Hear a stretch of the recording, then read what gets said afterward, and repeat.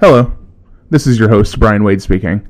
I just wanted to pop in real quick to mention a couple little things I forgot to bring up in the episode. First of all, I want to thank DJ AG for the use of our theme song, which is a remix of John Williams' Binary Sunset. You can find DJ AG on YouTube or at soundcloud.com/DJAG-4. Secondly, I'm learning all this audio editing stuff on the fly, so please bear with me if a few bits are slightly less than ideal. I think I did a pretty good job, but I'm sure all of this will get better experience. That's all. Thanks for checking out the podcast, and on with the show.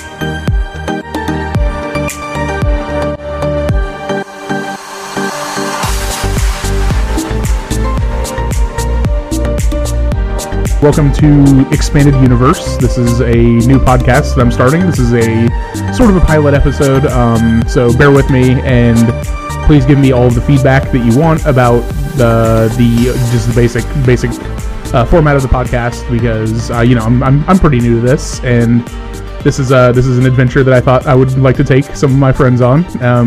So today I've invited Jeremy Greer to join me. Say hello, Jeremy. Hello, Jeremy.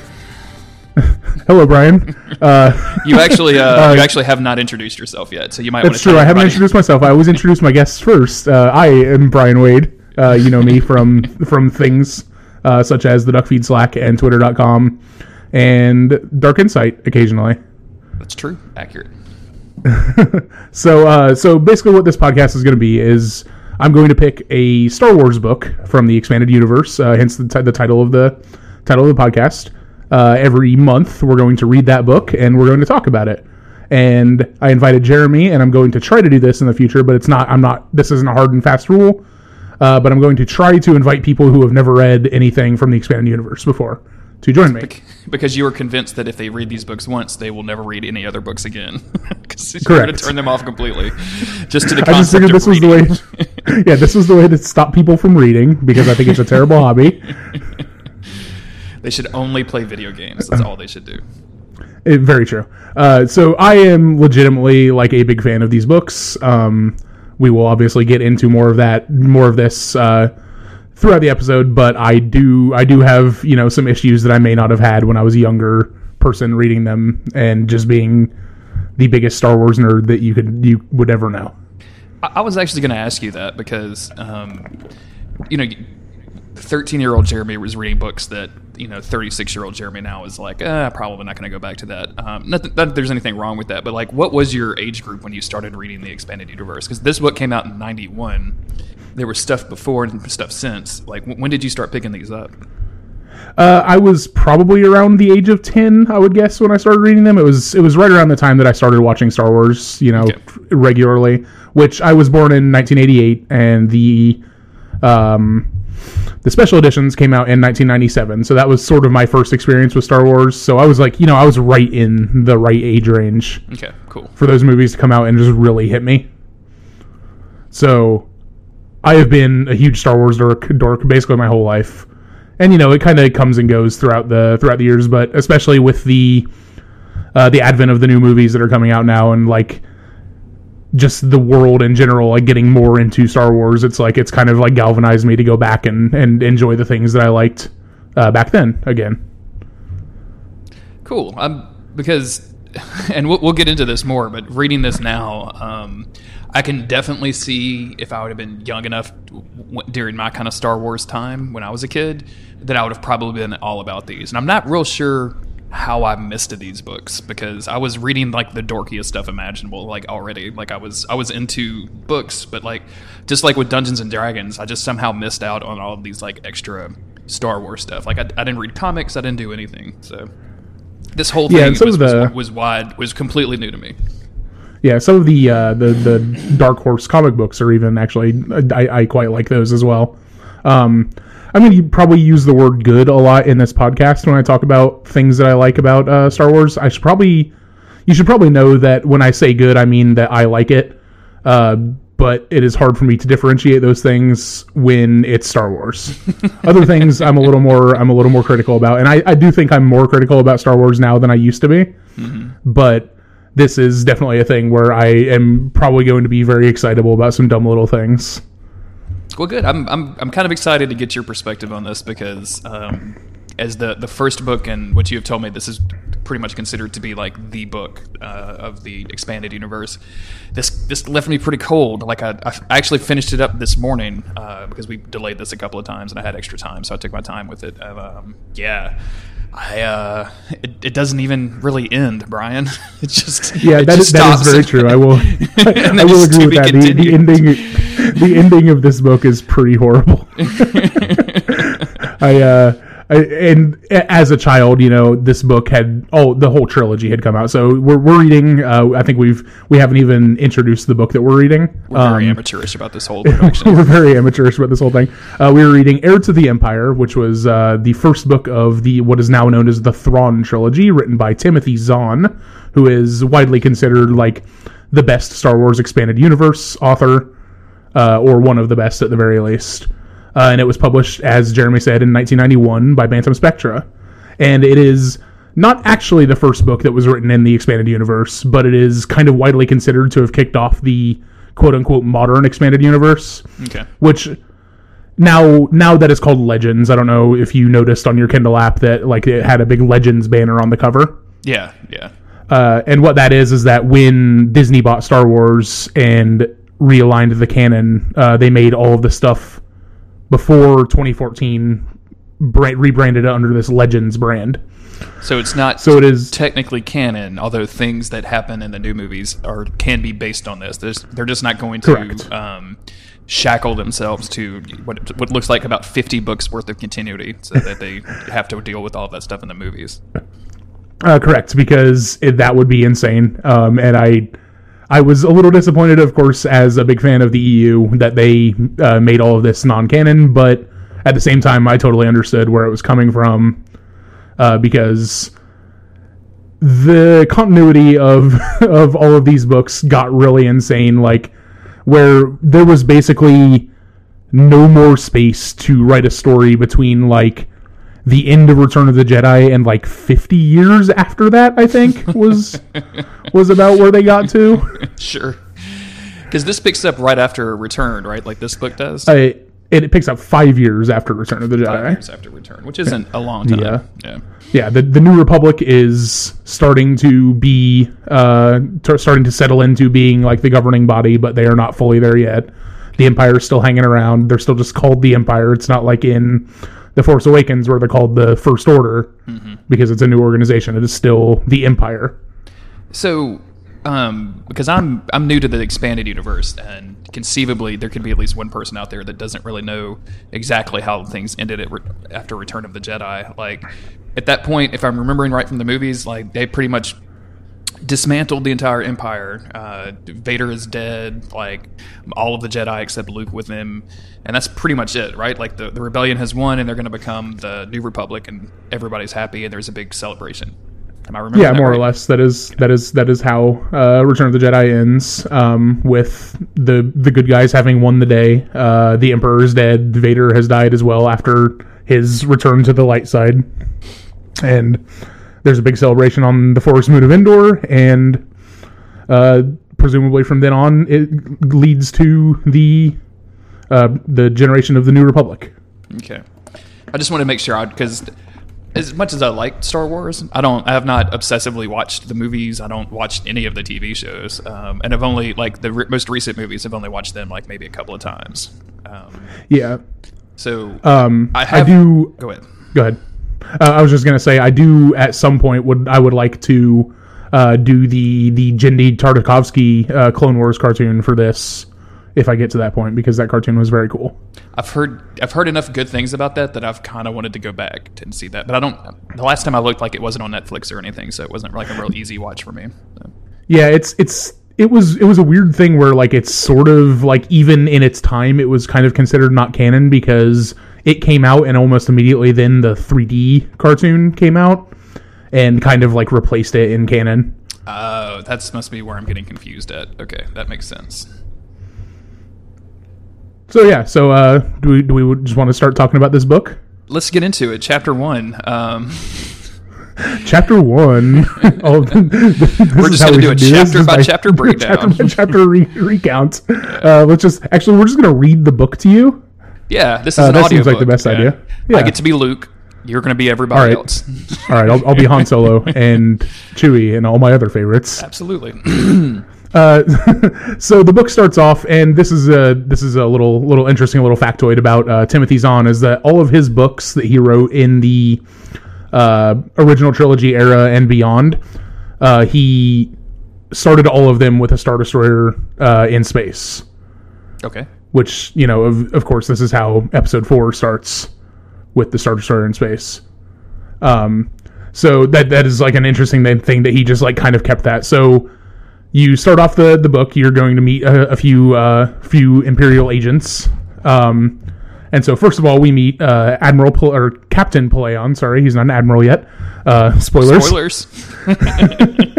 Spoilers for several books down the line. I forgot that I was going to make you say all of these names, so I said Palaeon, but I'm going to make you say the rest of them, Jeremy. Okay.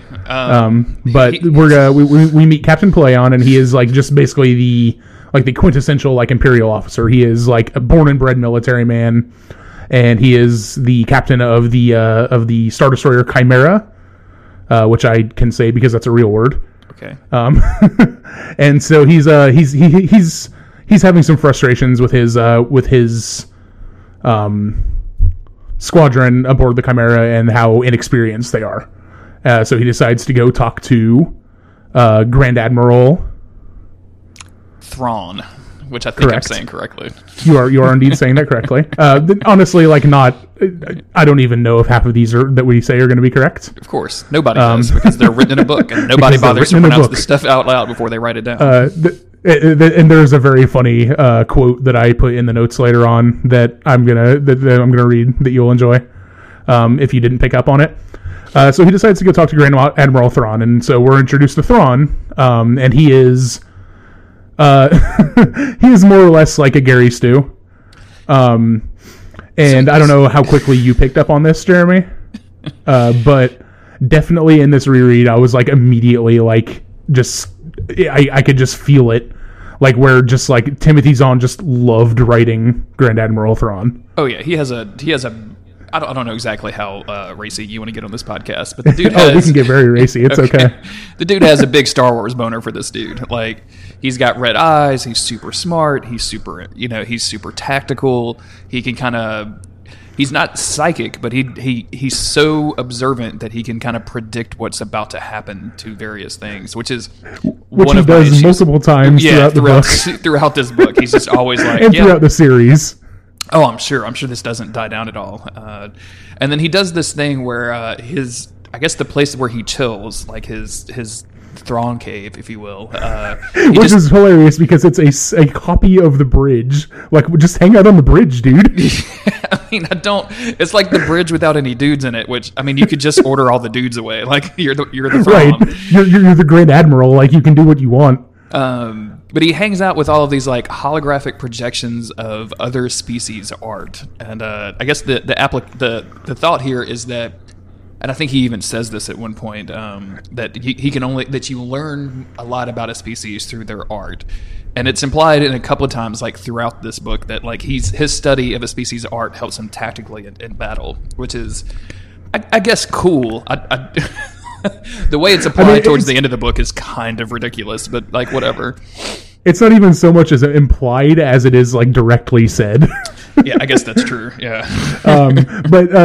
So. This is just one of the many things about Thrawn that is just like he is just like the perfect person in just about every way. And like I'm not going to keep using the term Gary Stu, but like for example, he is they don't name it in this book, but he is a species of alien called Chiss. Okay, I was actually going to ask you what he was because I was curious. Yeah, because I don't remember if they name it in the second book or if that's not until later on that they actually give his race a name. But he is the only non-human to have ever attained the rank of Grand Admiral in the Empire. Okay. Because as you can kind of pick up from the movies, but this is definitely like a little more expounded in the EU. The Emperor is pretty much like a space racist, right? Yep. Mm-hmm. He just hates everybody that isn't a white dude. Hence why the stormtroopers wear white armor. And then I promise I'll let you. We'll progress through these chapters pretty quickly. But while we're setting up like kind of the beginning of this, what does the Empire do? Because as far as I can tell, it's only to either kill the Jedi or to grind the rebellion into dust or whatever. Like they don't seem to have any other plans or motivations besides that. Like Thrawn's thing isn't to grow the Empire; it's literally to kill the rebellion. Like I don't think they have a phase 2. So you're saying this like probably without thinking about it, but you keep calling them the rebellion, and that is a thing that Thrawn does, where he refuses to call the New Republic the New Republic. He calls them the rebellion because he still thinks that the Empire is the power in the galaxy. It's not like that's just like how he operates. It's not like he's like under a delusion, but he is operating from the assumption that he is still like might makes right. Like he is part of the powerful empire, and they will win in the end because they're the powerful empire. Yeah, but what does the Empire want? That's what I've never really understood. Besides like stormtroopers, like they probably want more stormtroopers. Like I've never ever understood like why the Empire is doing its thing. Like they don't seem to have any other motivation besides blowing up the New Republic or blowing up the rebellion or killing Jedi. Like that seems to be their only thing. I mean, they're more or less like space Nazis, right? Like I mean, they're just there to control the galaxy. Like that is what Palpatine's big thing was throughout the whole series, was that he wants to be in control of everyone. Just got to give me something. I mean, I guess I'm giving you everything, man. Like that is. I didn't mean you. I meant this universe. Like I've never really gotten it. I've never gotten on board with the Empire, except as a villain. Like they're the perfect like foil or whatever. Like I get into that. Yeah, sure. I mean, I'm stealing this joke from Twitter, but like it is a morality test for 6-year-olds. Yeah, that some people are apparently failing nowadays. Some people are apparently failing. Yeah, this chapter I think is really, really good. I actually was into this at the start because again, my only experience with Star Wars is maybe a handful of games that are basically based on the movies, and then the movies. Right. Like just setting this up from the Empire's perspective was really fun and interesting. Like this was like there's a point where Captain Paleon or Pelion or whatever you want to call him. He's kind of worried about Thrawn's reaction because he's been in the Empire he's been a part of the Imperial Army for so long. Like he's used to Vader freaking out or the Empire or the Emperor freaking out or something. But Thrawn like kind of doesn't do that. He's just chill about everything, which is kind of a neat twist. Like that was interesting. Yeah, and when later on when he does actually punish someone, it really sets the tone because you see how he is not a super emotional guy. So when he does actually have an emotional reaction and punish someone, like it's much more effective. Exactly. For what it's worth. And then they just start using a bunch of words that don't mean anything. Like the one thing that I have highlighted in this chapter is a sentence that says, "Who knew what Thrawn used Ruck and his fellow Nogiri for?" And like I highlighted this specifically to ask you, what is a Rook and what is Nogiri? Like, what are these words? They don't mean anything. And the implication is like Rook is a proper noun, is a dude who is a Nogiri, which is but like, am I supposed to know this going into these books, or is this all like new stuff? No, this is all new stuff. Like this, the Nogiri were the other like alien race that were introduced by the Thrawn trilogy. And Rook or Rook, however you want to pronounce it, is basically just Thrawn's personal bodyguard, and they. You learn later in the book, like where that they were basically just like a people living on a planet, and there was a space battle over their planet between the Rebellion and the Empire that led to a lot of devastation on their planet, and Vader came in after the battle and kind of rescued them. Yeah. So they are more or less just like a secret military force for the Empire. But yeah, as of right now, like I'm into this book. Like this is this was a good opener. Is what I'm saying. You're into it right until the next chapter, which we will move on to. Chapter 2 is where it immediately loses me. Yeah, we do want to point out quick that that the New Republic, a small task force of the New Republic, does show up, based on something that I don't remember but was pretty stupid. And this is the first time of Thrawn using his understanding of a species through their art to destroy an opposing force, because the opposing force, like the squad leader, is like an Eloman or something like that, which is another alien race that they just introduced in this book. Actually, I think there might be other Eloman in the movies, but I'm not sure off the top of my head. But he basically runs a tactic that he knows that the Eloman can't respond to properly, because he's studied their arts for some reason. Sure, yeah. It's really dumb. Because he's thorough, yeah. And yeah, he blows the hell out of this New Republic ship. And then they head to Merker? Mirker.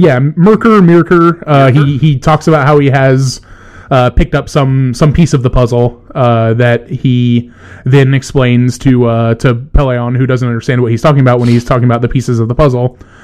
He gives this quote, which you can read if you want, Jeremy.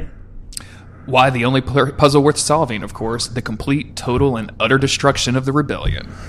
So you were asking me what the goal of the Empire was. I mean, there you go. That he said it right there in chapter 1. I was asking what besides the complete, total, and utter destruction of the rebellion. Like, do they have like a education program? Like, what's their healthcare like? Yeah, that's a really good question. We should get into that at some point. It's actually probably pretty good, right? Like, because anyway. I mean, it's really good for like white dudes. Exactly. That's what I was. Yeah. So us. So this next chapter is when we go to Luke being kind of distressed over. I don't know. He just has general ennui. It seems like. Yeah, he's just like generally depressed, and he's not really sure what about. And just I don't know what it is. This is literally the first time that I've read anything with Luke in media that wasn't the movies. Or like that Super Nintendo game or whatever, like the side-scrolling games. But yeah, sure. This was so weird, and it took me probably a good 8 chapters to not be weirded out just by reading Luke and Leia. Like it's so weird for me. I don't know. I don't want to keep using the word weird, but it was almost off-putting to an extent. I don't necessarily have a problem with Luke. My wife has a huge problem with Luke. She's convinced that the only good Star Wars movies are the one without Luke Skywalker in them, which there's only 2. So good on her. But there's something just off-putting about reading about these characters, and I know that probably sounds dumb to people who have read a lot of these books, and it may sound dumb to you. I just that was my immediate visceral reaction to this. Yeah, no, and it kind of makes a sense where you're just you're so used to watching this character that then to go and read them can definitely be a little weird, I would imagine, because you're also you're not just you're reading Timothy Zahn's characterization of Luke, which, to be fair, I think he writes the big 3 really well. He writes them like they would be, as if they were still acting in movies at this time. I don't know, man. I guess I have to wait to get to it, but I never saw Luke force invading his sister's womb in the movies. That's not a thing that I remember. Maybe that was in a deleted scene. I don't know. We can get to that right now. Okay, but let's touch this really dumb Obi-Wan quote first. Sure. Because I really hate this. It's so bad. Luke is just hanging out on a rooftop, and he's generally depressed. And Obi-Wan's Force Ghost shows up, which, the implication being that the Force Ghosts hang around, which is fine. That's whatever. But he talks to Obi-Wan for a minute. Obi-Wan's basically just telling him, "Hey, I'm just coming to tell you goodbye, because I can no longer be a Force Ghost for some reason." Apparently 5 years is the time limit. Gotta go. So then there's this really dumb quote. Obi-Wan says to Luke, "I loved you as a son and as a student and as a friend. Until we meet again, may the Force be with you." Oof. It is so bad, Jeremy. This is not great. I don't know why that stood out to me so much, but I just hate it. It is terrible. It's bad, and it's one of these things where they obviously they wanted to have all of the connections they possibly could to Star Wars. Like, not only is Luke and Leia and Han Solo and Chewbacca in this, but like they go to all of the planets that you would expect to see in a Star Wars movie. Like, they're name checking stuff, and like Obi-Wan showing up just seems like a check off on that list, right? Like, okay, yeah, we don't want him showing up constantly. Like, we don't want our Deus Ex Obi-Wan or anything, but like we at least have to have him in the book at the first time, and I think that's what makes it feel so out of place. Yeah, because it's just like, it's honestly just like, it is so like one-off. It is just that, and then that's it, and then it never even gets brought up again. Yeah, and then the next scene, and I mentioned this just a minute ago, but like Luke being all depressed and like kind of worrying about Leia, who is strong with the Force and is now pregnant with twins via Han Solo. Orlando, because of course she is. Orlando, we don't know. You don't know what it went on. Well, yeah, I guess we don't know, but we do know. And like uses the Force to not communicate with, but like check on her unborn babies, which is just the most invasive use of the Force that I've ever seen. There's a moment later in this series where Luke is doing something and he's like pretending, like he's pulling a trick or something, like he's pretending to be someone he's not, and he thinks to himself, I wonder if this is the kind of behavior that a Jedi would an actually trained Jedi would do. Like, right, he's thinking about how like I wonder if this is a thing like a dark Jedi does. Yeah, and like it's like maybe the thing a dark Jedi does is touch their sister's womb. Yeah, that's not good. That should set off a flag. Like if Yoda was here, right? Like if Yoda was here, he would not be cool with this. No, definitely not. And you have a note in here that Luke is drinking hot chocolate, which is it's weirdly hilarious to me that like he got some hot chocolate and took it up to the balcony to like slit his wrist and listen to the Crow soundtrack or whatever he was doing. It's yeah, and then edgy. Like the C-3PO comes up to check on him because Leia sent him up there after she felt his distress through the Force, which is when it's revealed that Luke is drinking hot chocolate. Which he got from Lando for some reason. So for some reason, Lando just knows how to make hot chocolate, and and only Lando too. Like that's it. Yeah, it's kind of implied that no one else had ever heard of this drink until Lando found it. Man, this book, I swear, it's fine, but man, this book. Yeah, there's some real dumb stuff in it. We get a but really that's why confusing we're doing this podcast scene with Leia, and this person Winter, which I'm glad you noted it down. Like I thought Winter was going to be throughout the rest of this book with the way that she was written here, but I think she only very briefly shows up towards the end, and that's it. Yeah, she talks to Leia here, and then she like calls Han later on, and that's about it. Meanwhile, Han Solo is back on Mos Eisley, which you might remember from such films as Star Wars. Yeah, and now he's the Mos Eisley Cantina, which is where he is. Yeah, and like this whole scene is like so. It's like I'm not going to keep saying weird, I promise, because I don't think weird is the word that I'm looking for. But this whole thing reads like fan fiction to me, and I don't read a lot of fan fiction, but like that's really what it feels like to me. So. And no offense to, what's his name, Tron here. Zahn, excuse me. Zimothy, jeez, I can't talk to Zimothy Ton, yes. Zimothy Ton, yes. No offense to him. Like, I realize this isn't technically fan fiction, but like the line between those two things are pretty thin. And all of these characters at various points throughout this book saying, like, I have a bad feeling about this. Like it's just, it feels so, if not fan fiction, then it feels like fan service. Like in kind of a, yeah, I mean, there's definitely a level of fan service in this book. And I think that, honestly, like I can't say this for certain, but because it's been so long since I've actually gone through a bunch of the books, but I'm guessing that it probably like this like kind of like slopes off a little bit as they write more and more books, because like as we talked about, like this is it, like this is the beginning. Yeah, like the Thrawn trilogy was generally considered by fans of the EU as episodes 7, 8, and 9. Okay. Originally, so interesting. I'm guessing that based on my recollection, that kind of like dies off a little bit, where it's not like just name checking a bunch of places constantly. And this is where Han Solo meets he's trying to hire smugglers that don't trust him anymore because he's gone official. He's working for the G-Man. Right. And this is the first time we hear the words Talon Card. Talon Card? Talon Card. I've always said Talon. Talon is a real word, so we'll go Talon Card. Because why not? It's definitely Card because his ship's name is the Wild Card. Are you sure it's not Wild Card Day? Because that I sounds guess pretty it could fun. be Wild Card Day. But since Jabba died, like, this dude is the guy that's the point man smuggler. Like, he's the big smuggler that's taking all the business.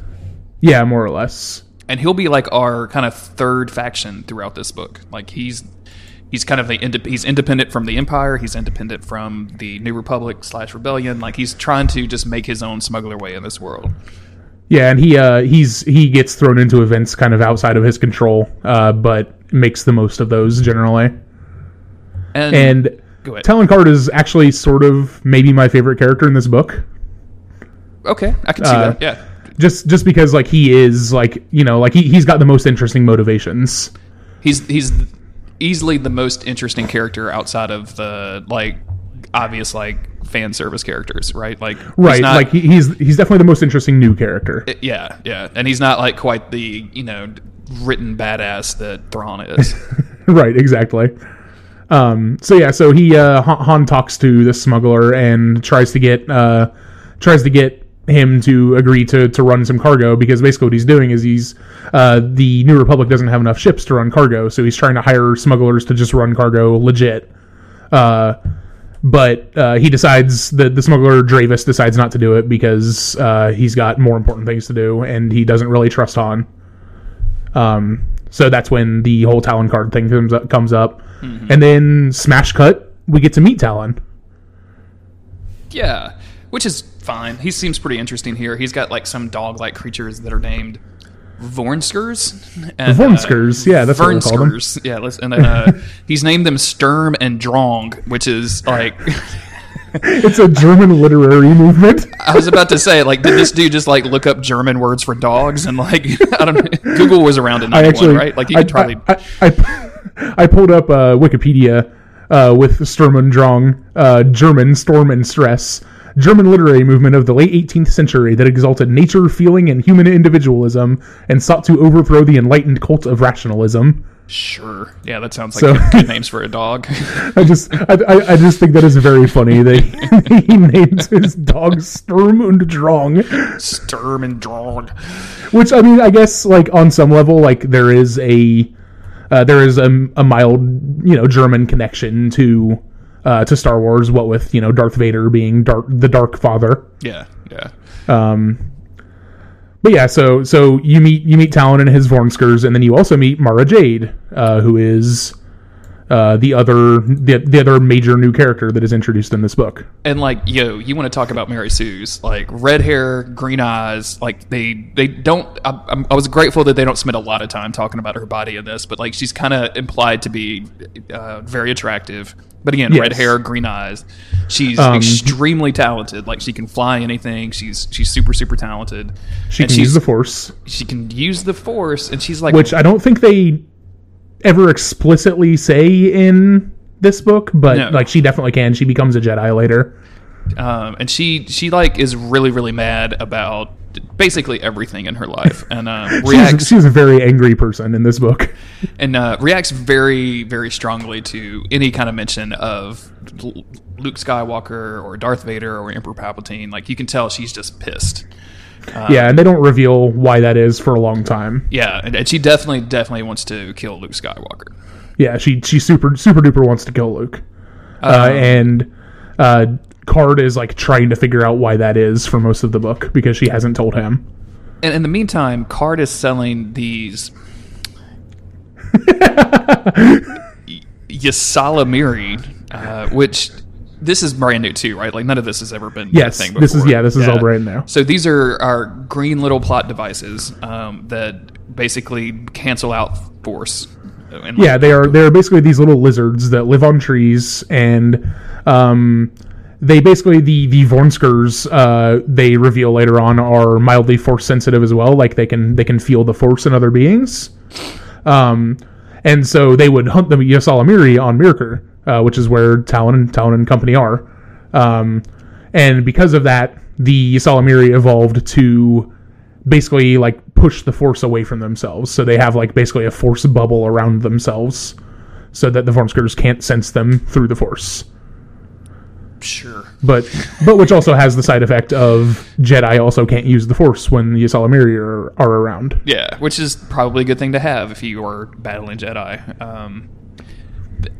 These little things come up several times throughout the book, and like it's always like we need to get more of them. We need to have some around. Luke can't feel his powers because they're around, and like it's very, very much like in the X-Men. When they go to Genosha, they have these like collars that they put on the mutants that cancel out their X-Men powers, and it's exactly like that. Like anytime they want Wolverine to not have a healing factor, like here comes the collar. Anytime they want Luke not to have his powers, like here comes a lizard. Like it's just anytime they want Luke to not have his powers, here comes he's in a forest full of Ysalamiri. Exactly. And yeah, like I guess now the Empire is headed to this totally separate place that Thrawn refers to as the second puzzle piece, and is made up of like this. And like it's made to be incredibly important, and I know that it probably is because again, this book doesn't end; it just says to be continued. Yeah. Oh, it's not. No, not really. Oh, awesome. Okay, it's really just like the stuff that he gets here is what's important. Yeah, so he's got like one piece of, and they do so much foreshadowing in this book, Brian. Like one piece of technology. Like it's very heavy-handed foreshadowing. Yeah, I mean it's stamped with "remember this" over and over again. Yeah, more or less. So yeah, they head to Wayland, which is another planet, and they land on the planet, and they get into a scuffle with these locals on the planet who are all just like basically like cavemen, more or less. They're like slightly more evolved cavemen, to the point where they're like shooting at Thrawn with like bows and arrows and stuff. Sure. So they get in this little scuffle. Thrawn orders Rook to just destroy one of their buildings, which is pretty brutal. Yeah, and this dude go ahead. So like one of the scuffles like shoots him with an arrow and like grazes his shoulder or something, and in retaliation he destroys one of their buildings and kills everyone inside it. Good job. I guess pretty cool. Empire gonna empire, right? Yeah. Got to do what you got to do. This guy they meet, whose name is Joris Kaboth. Maybe. Yeah, more or less. That's Kabouth. I'm not really sure. Okay. I've never heard that one said out loud. He immediately tries to kill these dudes using force lightning. Yeah, just instantly, just as soon as he gets them alone, it's just like, all right, well, I'm going to force lightning you now. And there's this extended debate about Thrawn wanting what's inside the mountain and Joris not really wanting to let him inside. And like there's all of this pontificating about power and what do you want and all of this stuff. And finally Thrawn says, well, what you really probably want is more Jedi, and I can get you Luke Skywalker, his sister, and who is also strong with the Force, and the sister's two twins. And that's what gets Joris into it. He's like, hell yeah, I want more Jedi so that I can just basically as soon as Thrawn brings up the fact that there are Jedi that he can have, he's just like, oh hell yeah, I'm in. And then very casually very, very casually at the end of this chapter, Thrawn just mentions like, hey, by the way, and he's telling our Captain P, whose name I've already forgotten, he's telling him like, oh yeah, this isn't the real one. This is a clone that went fucking crazy. So they've isolated him to this planet, which is, at this time, like, did people just know there were going to be Clone Wars? Like, had Lucas like said the word Clone Wars out loud or whatever? Yeah, the Clone Wars. I mean, the Clone Wars is mentioned in the original Star Wars film. Oh, okay. I did not know that. I was your father was once a Jedi and that fought in the Clone Wars. Blah blah blah. That Obi-Wan says when he's talking to Luke for the first time. Which, like you said, you haven't really like watched these movies multiple times, so it might have just slipped past your mind, which is fine. But in the actual Clone War movie, the clones weren't clones of people, right? Like the clones were just those robots, right? Well, the clones were the clones of Jango Fett, right? Yeah, I guess. But they were all like a clone of the same person. I find it preposterous that you could clone a Jedi and he would still be like strong with the Force. Like that is just preposterous to me. Like, and I know, I mean, at the time there were no midichlorians or whatever, but like I just we don't talk about midichlorians on this podcast. I'm sorry. That's a taboo subject. You're gonna beat that out. But it's just preposterous to me that not only can you have like these mystical wizards in the future, but also you can clone them and have all of their wizard power. Like that, I have a hard. I don't know why in this fiction this is what I'm getting hung up on. There's much more and, ridiculous things. But if this is the case, why are there not just infinite clones of the Jedi? Why did Darth Vader just not clone himself 1,000 times? And Right. just like, you know what I'm saying? Like it. Yeah, you know what's cooler than a million Darth Vaders? A billion Darth Vaders. Billion Darth Vaders. Exactly right. But yeah, like just throws it out there that, hey, here's a clone. Yeah, it's pretty dumb. This is actually, we don't get to this in this book, but we're going to talk about this at the end of the episode. That this is where the Luke comes from. Oh, and this series is where Luke comes from, which is it is obviously also, this is foreshadowed here by we meet Jorus Sabaoth with 2 U's in Jorus, who is a clone of Joruus Sabaoth with 1 U in Joruus. Okay, so I would be like Jeremy if I had an evil clone. Yeah, you would be Jeremy, or Jeremy. Yeah, I don't like that. I don't like that at all. So we clones are now in play, so we have to assume that everyone that we meet is a clone. And then this next stuff with Han and with Akbar and Fela is what I'm going to say. Borsk Phalia. He is he is a Bothan. Yeah, sure. He's one of the many Bothans that did not die. All of this is just super boring. Yeah, it's just a bunch of like political infighting, more or less. Yeah, and not good political infighting. What is a Bothan? You just said that like I should know what it is, and I have no idea what a Bothan is. There's a line in Return of the Jedi. Many Bothans died to bring us these plans for the second Death Star.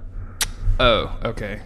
Oh, look at that. That's what they look like. Okay, cool. Yeah, you look up a Bothan. Yeah, they're like furry guys. Yeah. I don't think they've actually been in any of the movies. No, this looks like a Photoshop that he's standing in front of a bunch of people. Yeah. So. But they're basically like dog boys, basically. They're more or less just like bipedal dog boys. But I want to kind of skip past all of this. They dispatched Luke and Leia and Han Solo and Chewbacca, like everybody, to go. The whole gang. The whole gang's back together. Yeah, the whole gang's back together. We got them back together, guys. Do you remember Dark Souls 1? But they go to this planet who I guess you're going to make me pronounce, right? Yep, you got to pronounce all of them, Jeremy. I'm going to go Bimasari? Yeah, sounds right. Okay. But they're here to like negotiate with this planet and get them on the side of the New Republic, and it instantly goes wrong. Like the chief negotiator, just immediately. Yeah, number one, they get separated, which like they even talk about it was being dumb that they get separated. They're like, we probably shouldn't do this, and then go through with it anyway. And then like these Nohiri, whatever. I can't pronounce anything. Nohiri is usually what I say. Attack them, and there's this one scene where Luke is in like the Jedi History Museum or whatever, and he's getting like attacked on all sides by these Nohiri, and he lights up his lightsaber, and then he uses and then he just fucking throws it, and then it just like he uses the Force to like make it swing around like a boomerang and like cut all these dudes in half, which. Well, like as I wrote in the notes here, he does Jedi shit to escape. Yeah, he does a bunch of Jedi shit, Brian. One of the nice things about being a Jedi is that you have a really easy way to get out of things, and it's by doing you Jedi can just shit. Do whatever you want to. I can imagine if I was a kid and I was really into Luke Skywalker, like throwing my fist up during this scene, right? Like this. Yeah, it was dope as hell when I was 10 years old, for sure. Rereading it, are you still on the dope as hell, or is it kind of ridiculous to you? It's kind of ridiculous, honestly. I still like it. Like I still like this book. When it comes down to it, I still really liked reading this book again, but I definitely noticed a lot more. Like I can really recognize how stupid some of it is in a way that I probably couldn't when I was 10 years old. I think it's important if you're going to be covering something in depth that you can find it ridiculous and then also still really, really enjoy it. Like it doesn't have to be black and white. And some of the stuff, like I said earlier, like I did enjoy, but man, like Luke doing all this Jedi shit is like you can see the author just desperately wanting to be the next screenwriter for like the next episode, right? Like he's desperately trying to get hired. Yeah, absolutely. And the interesting thing here is these dudes that show up are not trying to kill them; they're very actively trying to capture. So yeah, they've got these like web shooters more or less that spray out this liquid web that immediately turns hard as soon as it comes out of the spray, which is pretty stupid. It's pretty Spider-Man. Just a bunch of spiders men, right? Yeah, exactly. The interesting thing that this results in is Han wants Leia to have some more personal security, so he's like, why don't we go ahead and get her a lightsaber? Because why don't we just go ahead and have Luke start training her more directly again? Because they talk about how Luke had been kind of training her, but of course he never was really fully trained as a Jedi, and so he's kind of just like winging it when he's training Leia. Is Leia implied to have the Force in the movies as well? Okay. Yeah, I don't remember any of that, but I know. I think I remember she was kind of implied to, but they never like confirmed it. Like it was just like, oh yeah, she's Luke's brother, she's Luke's sister, so she obviously has the Force or what have you. Right. She's Luke's sister, and she's the son or the daughter of Anakin Skywalker. So yeah. Of course, she has the Force, right? But yeah, like specifically, like there's the moment in Empire when Luke is hanging below Cloud City and calling out to Leia through the Force. And she can feel it. And that is generally implied to be a Jedi-specific thing. Like, only other people who are in tune with the Force can sense that stuff. Okay. Interesting. But that's more or less... But anybody can use a lightsaber, right? Like, it takes a Jedi to make a lightsaber, but anybody can use it afterwards. Oh, yeah, I mean, like, you could just pick up a lightsaber and use it. You might be bad with it, and you probably are in danger of hurting yourself with it or killing yourself, but... You can use it. Look, I'm in danger of hurting myself pretty much walking down the hallway. So picking up a lightsaber is going to be like, if someone actually handed me a lightsaber and was like, oh, hey, here's your own very personal lightsaber, I'd be like, you can just have it back. Nothing good is going to come of this. Like I would turn it on once and go, wow, and then like go cut a tree down and then hand it back and be like, you shouldn't let me have this. Yeah, it's funny because one of the guys that I work with and I were just talking recently about how cool lightsabers are, because I'm a big lightsaber dork. Like I think that's like maybe the coolest thing that Lucas invented for Star Wars. Mm-hmm. Even though like he didn't really invent it, laser swords have been around forever. But we were talking about how like basically like what we would pay to have a real working lightsaber, and I was like, I would just like give someone my next year's paychecks for a lightsaber, just without thinking about it. I'd be like, all right, cool. Here's a year of salary. Thanks for this sweet ass lightsaber. They're cool. They're very cool, I guess. I don't know, man. Like, especially like knowing that, and I don't know if this is a spoiler or whatever, but like knowing that they're like powered up by like these crystals or whatever. Like, the more information I know about Jedis, the less cool they sound to me. Jedis about lightsabers, yeah, sure. This next chapter, moving into, is just like a lot of like back and forth intrigue. Thrawn being like, I don't know, twisting his mustache while kind of halfway revealing plans. There's a lot of like really dumb like political intrigue in this book that I don't know. I'm surprised that I just like glossed over that as a kid, or that I found it interesting, because a lot of it is really, really stupid. And it doesn't matter. Like, it feels like it's just a filler. Like, it doesn't, like, all of this stuff with this whole chapter with the debate over Han leaving Bimasari and the Inner Council's debate and the discussion with Pelion and Thrawn, just like none of that is important. Like, why is this even in the book? And like, especially because at the New Republic, like, this government that they're trying to set up, like, they want Leia to be a specific type of person. They want her to be a diplomatic envoy to all of these like other systems and planets and species. But like, she literally just does whatever the hell she wants to anyway. Like, I don't even know why you're trying to tell her to do anything. And they also just like kind of like force her into this thing. Like, she's like, well, no, I want to take a step back, and they're like, no, you're doing this. I just didn't. I don't know. I didn't like any of this. Yeah, this whole section was really worthless, and basically no point in this chapter, or really the next chapter. Like, this next chapter, like more or less could have just been like one line.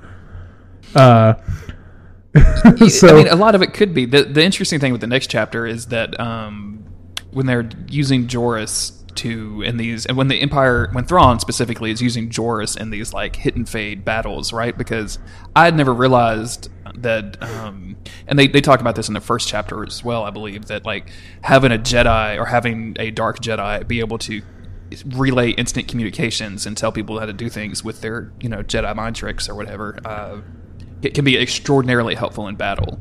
Which, if I remember he's right, more or less just like controlling the fleet Paleon through his does mind. not like this at all because he wants the Empire to rely upon like his own shit. Like he wants his own reflexes and his own people to be working the controls here. Right. Yeah, I thought that. I actually thought that was kind of interesting. Yeah, they jump to the Chimera itself and its fleet jumps to Bpfash. I think is probably the best way to pronounce that. That is a BPFASSH, which is maybe the stupidest way that you could ever spell a planet's name. Just if you take it as the BPF is silent, you can just call it Ass Planet, which is what I did throughout this book. Just ass. So more or less, the Chimeras attacks Bpfash, and there are two other systems being attacked at the same time, and this is all just a big ploy for Thrawn to test those battle meditation abilities of Saboth's that you were talking about. Yeah. But go ahead. I was just gonna have you read this really stupid line, this really really funny and stupid line, this Han quote down here. Yeah, he's saying that the Imperials just pulled a 3-prong hit and fade on 3 system in the Sluy sector, someplace called Biffash, and 2 unpronounceable ones, which is which is a nice rule of threes. It's pretty good joke. I actually quite liked that line. It's good. Again, anytime he actually writes Han Solo pretty well in this. Like he gets that spirit of kind of the sarcastic adventurer, smuggler type, the very practical, sarcastic guy down pretty well. But yeah, at this point, like they split up, which they probably should never do. And they split up for maybe the stupidest reason that they've split up so far. Yeah, because these people that live on Ass Planet don't like Jedi. Which so Luke just can't go to that planet.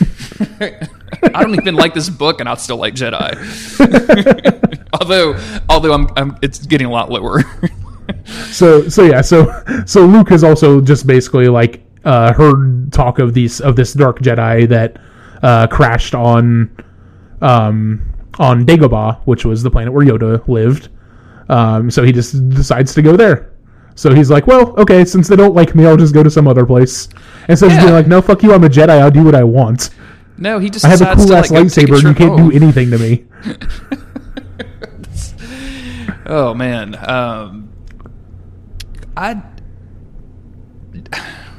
Again, Dagobah in this just really feels like they had a checklist that they were going through. Like we have to contrive for Luke to get. It was about this time too that I started really taking exception with like the mechanics of space travel in the Star Wars universe, which might be the nerdiest thing that I've ever said in my entire life. Everybody just goes everywhere instantly. Like nothing. And this happens over and over again with the weird times that Thrawn will show up somewhere that Han Solo already is, and then Luke is there too. Like it just everybody kind of seems like they have teleportation. Like even like light speed travel across the galaxy still takes time, Like okay, so you're baiting me into being pretty nerdy here. They are not okay. So they've never been like super strict on like how fast people can get around and stuff, and like the distances between places, but hyperspace is beyond light speed. Are you there? You that just broke Jeremy, I think. No. I heard you just kind of broke up. Oh, okay. Hyperspace is beyond light speed. Like that is. So, for example, I think that they say this in the movies, but they definitely say it multiple times in the books that the Millennium Falcon can go 0.6 past light speed, and so that is like 1.6 times light speed, right? Okay. So they still far. They can fly faster than light, but you're right. Like they've never been hard and fast about how fast you can get around the galaxy, and they tend to use that for dramatic effects all the time. Yeah. Like everyone just pops up in the same spot. Let's go over there. Okay. Like and I know again it's like Luke is a wizard. Luke is a dyed-in-the-wool space wizard. I should probably have way more of a problem with his like telekinetic force touching of his unborn niece and nephew than I do with like the time travel oh god, did they get into time travel in these books? I don't think so. Good for them. I'm pretty Good sure for that them. they never quite got there. Yeah. There's some pretty weird and terrible stuff later on that hopefully I can have you join me for some of those terrible books in the future. Maybe. I don't know, man. This may be just a one and done. Me and you were friends. But wow. This might just be one and done for me. So anyway, let's get back to what's going on here. Luke decides to go to Dagobah, and then I guess this Wedge guy is like the Rogue Squadron commander from the movies, right? Like I vaguely remember. Yes, yeah, that's Wedge Antilles. Yeah. He was in Red Team in Episode 4, and then became the commander of Rogue Squadron. Yeah, and Wedge is number one. Leia is kind of thinking that with the way these attacks are working, that the Imperials may have a dark Jedi, and Wedge is like, "Oh, a dark Jedi? I just heard about one. Oh yeah, his I heard a rumor about that. He's Weird. over on this other planet." Yeah, and then again, these gray Nogiri show up. Yeah, just very quickly, out of nowhere again. Out of nowhere. The Nogiri, they do this over and over throughout the book. They just keep showing up. And the interesting thing here that I thought is that they went out and found a second Millennium Falcon, and this is actually kind of a smart play. I thought I really liked this. The Nagiri are attacking our crew. The Millennium Falcon sits down and is like, "Hey," and the implication there is like Chewbacca has landed and like is going to steal him out. But of course, Han Solo very quickly realizes like, why isn't he using the guns? Oh wait, that's a decoy, which is just fantastic. Yeah, and it's really funny, like, how quickly he figures out that it's a decoy, too.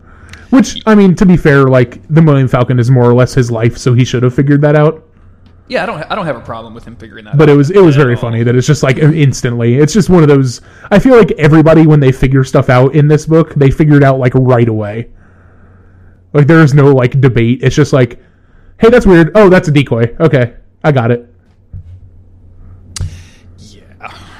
This is so, and then they like contrive this thing with lightsabers because I guess Leia has a lightsaber at this point, despite it being 5 minutes ago that they were talking about giving it to her, to like send up some sort of signal which clues Chewie into the fact like, oh hey, I need to go down there and rescue my boys. Yeah. So specifically what he does is like Han uses the lightsaber to cut the coolant lines on the YT-1300, that the decoy one, which sends up a huge plume of white smoke, which clues Chewie in to come rescue them. And this is the part where they literally say, "I've got a bad feeling about this."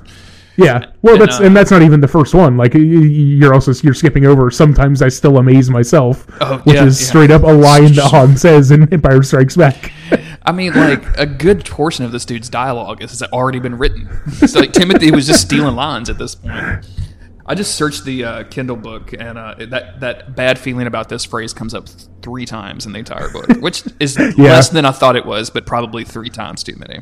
I'll give him at least 2 times too many. I think 1 time is probably fine, because that's always in Star Wars, right? And then we get this like long chapter about Luke being on Dagobah that doesn't go anywhere except that he finds a transmitter. This is yet another chapter that could have been done in a paragraph. I have this issue when I cover supernatural episodes from my other podcast. Yeah. And like where we just are like, this scene shouldn't exist. Why is this show 45 minutes? Yeah, why can't it be 30 minutes? And this whole thing, and I guess we get some like introspection about things that happened, and Luke's feeling, insecure about training Leia because he was never officially trained and he's looking for guidance and blah, blah, blah, blah, blah. All this means is... so he goes to Dagobah to try to find something from Yoda, guidance. More or less. Yeah. And then he goes into this cave, and I actually have this mark too. Let me see if I can find it. I don't know why. Like it said, and I guess it's fine. I just highlighted it because it sounds goofy. But on this spot once, he'd fought a nightmare battle with a shadowy, unreal Darth Vader. Like, okay, sure. Yeah, I mean, that is a thing that did actually happen in the movie, and so this is a real place that like they have talked about before. I know, but it's just. But it is dumb. You're right. Shadowy, unreal Darth Vader. And he sees something else, which I did not even pick up on this. I must have been kind of reading too quickly, but I did not pick up that he had a vision about a chick like holding his lightsaber at all. Yeah, so more or less like what happens is he has another vision. This time he has a vision of when he is on the sail barge, like getting ready to be sent to the Sarlacc pit outside of Jabba's palace. There's the moment where like he springs back up off of the diving board and R2 shoots his lightsaber out to him, right? Like that big, like famous, like cool, like first time you get to see Luke's green lightsaber. It's very exciting.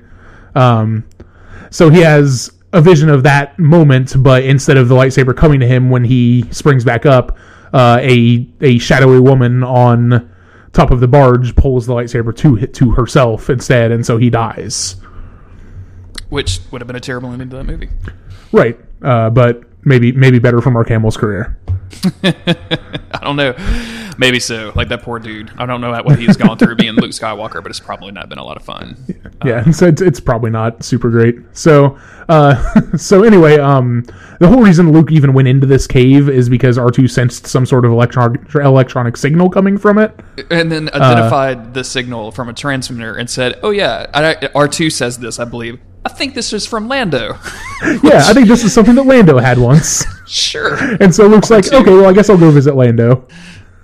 Is it weird that throughout this book that he writes R2 as ARTOO? Because, number one, that takes longer to type than just the letter R and the number 2. And, like, the dude's name is actually R2. So I just found that really bizarre. I don't know. I think it's just kind of like it's kind of like a weird thing that maybe I'm just used to, that they tend to write out the droid names as like words rather than just their numbered or letter insignias. Mm-hmm. Like even like C-3PO, they write out as 3PO. Like the word 3PIO. Yeah. I'm just like some editorial decisions like I have a problem with. Like, sure. Yeah. And that might just be like a style guide thing where like they... Yeah, I'm sure like something came from Lucas that like this is... Yeah, LucasArts was like, or Lucas was like, okay, you have to write these droid names this way, right? Luke decides to go visit Lando because again we're working down our checklist. We got to get Lando in here. But Lando is no longer in Cloud City or whatever we called Cloud City back in the day. He's no longer on Bespin. So now he is on Naklon. Nklan, who knows? Nklan. I'm not saying Nklan ever again. So luckily we're one and done. Like this is a short visit. This is more or less it. Like for this planet. This is super cool. I really like this. Like it's a really cool idea. So I guess the concept here is like they're so close to a sun that normal ships can't fly on one side of the sun, on the bright side of the sun, without frying all of their external sensors and weapons. So they've created these huge shield ships, which is kind of hard to say. Shield ships. Shield ship. They have to use these to escort Han Solo and then Leia and then also Luke because he shows up at exactly the same time, despite the odds of that being infinitesimal. But this is all very cool. Like I can totally see this done in that like Star Wars like style, like where you see the planet with a really small but huge ship next to the big planet moving slowly. Yeah. Like I could see this in my mind's eye perfectly. I thought this was really evocative. This part was really well written, I thought. And then like when they actually get onto the planet and see the city as well, like that is such a cool like concept. Like I just love that idea. That basically what's happening is that Lando has basically turned a bunch of AT-ATs and a bunch of other ships and stuff into a moving city, more or less. Mm-hmm. And so the whole city just like kind of slowly moves along the surface of this planet, so that it can stay on the dark side of the planet. Which is just super neat. Like this whole thing is just very, very so cool. I mean, the concept here is just really interesting. So, of course, they show us something cool. So, Star Destroyer shows up. Yep. Because can't ever just look at something cool for a while. Gotta fight. The big thing that happens here is that as Luke is trying to distract the Imperial forces, he hears a voice in his head, which we know to be, Joruus or Joruus. But he doesn't know who it is, and then he just like kind of passes out for half an hour because Jedis are dumb. Yep, pretty stupid. So there's basically just like some battle meditation going on. You find out that the Imperials show up here because they wanted to steal some mole miners, which is a thing that Lando uses to mine from this planet. Something that is foreshadowed to be, heavily important that I'll be honest, I completely forgot about it while reading this book. So when these show up in like chapter 30, I was like, oh, what now? What's a mole miner? Yeah, they definitely don't mention them again until they show up at the very end of the book. So they steal these mole miners, and then there's this big stupid debate about how Saboth still wants the Jedi, and he's really mad that he doesn't have them. So they decide to drop Saboth off on another planet, where they've like basically left rumors that he is on this planet to try to get Luke to go there. So they're going to drop Saboth off, and then privately Thrawn tells Peleon that they're going to jump back and ambush Luke on his way. For this hilarious quote. I mean to disabuse our great and glorious Jedi Master of his growing belief that he's indispensable to us. Sure. Which is pretty funny. Yeah. Like I just like how pretentious Thrawn is at all times. Yeah. I just some of the language they. I mean, it works, right? Like he's it works for Dark him. Jedi clone master or I guess I said those words in the wrong order, but and he wants him to be a kept pet, not somebody that's going to be on equal footing as him. So it works, just like just the language that comes out of this dude's mouth, yeah. And something we didn't mention earlier, and like we could mention it at any time about Thrawn, is that it is so funny how like everything that he says, it is always he says it with like he says it coolly or he says it glacially. He raises an eyebrow glacially. You would think he's this just dude like was Bobby Drake with how much ice man he is. So that's more or less what happens there. Peleon convinces Thrawn that they should at least try to keep Luke alive because he's more or less just scared of Saboth, is kind of what it comes down to. And man, now we get to this like plan that the Republic has to like do some swapping back and forth, and like they're going to set up 3PO with Leia's voice to fool because the Empire is listening, and it's all of this like shuffling that I just don't care about. There's a lot of stuff that happens in here. You didn't skip over one really stupid thing that I think we do need to talk about, which is the very first point in this chapter that I have. How Lando is just like really, really mad that these mole miners have been stolen, and so the chapter starts off with Lando just super pissed that these mole miners got stolen, but then he just gets over it and just decides to sleaze over Leia instead. Yeah, I can't tell if Lando is specifically being a sleaze over Leia because it pisses Han Solo off and he's actually attracted to Han Solo in his angry moments, or if he just actually kind of wants to bone down with Leia, which like at the time, like Leia's a good looking lady. I can respect that. And right. I mean, I have literally never seen Lando Kardashian. I don't know. Calrissian. It's definitely not Kardashian though. Lando Kardashian is a totally different guy. I've never seen Lando with another human person or another human like woman. So like that just could be his one reaction to human ladies. Who knows? Yeah, that's just the only human lady. And I mean that he is definitely like that is definitely like a character trait of his, that he is like a super ladies man like in the books. So but it's really funny here because like Han is supposed to be like one of his best friends, and Han and Leia have been married for a little while at this point. And so, like, maybe at some point you're just like, all right, maybe I'm not going to sleaze over my best friend's wife anymore. Dude, I have literally, like, one of my best friends in the world ended up marrying a chick that I dated. And that's how she got introduced to our group. And have never been more respectful of that woman ever since. Like, would never, ever, ever say anything like that. Like, Lando's being a super bad friend right now. Yeah, because like, what are you gonna do? Be like, hey, lady, remember when we fucked before you got married to my friend? Yeah, that's like, no, you're not gonna do that. No, chick has like 4 kids now. I'm not gonna say that to her. Wouldn't, even if she didn't have kids, wouldn't say it. Let's get off this subject. Actually, let's move on. Let's move on. Let's go back to talking about this stupid plan that they have, where basically like both Han and Lando are gonna fly out in their respective ships. And then basically they're going to trade ships. So Leia and Chewie are going to fly on their ship, on Lando's ship rather, to go to Kashyyyk, which is the Wookiee homeworld.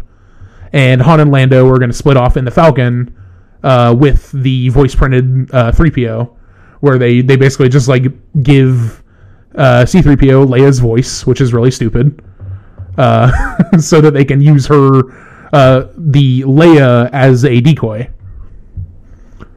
Yeah, I skimmed all of this. Like, I know it's important, but all it is just moving characters around so they can get to some plot that they've already written. Like, this is just you connective say tissue. it's important, but it's not that important. But I mean, it's important. This chapter to set does it up, end with some more sleazing with this really good line. Yeah, the perfect decoy for the perfect lady. Like, ease up, dog. Stay in your lane. Right? What are you doing? I'm skimming through your notes and trying to remember, because at this point the book is like it's just moving so slow. Like, I don't understand like any of this stuff that's happening, and I don't necessarily know that I want to. So anyway, they pull off the switcheroo, and then Thrawn sees like some security footage of the Lady Luck and the Millennium Falcon leaving N'Klon.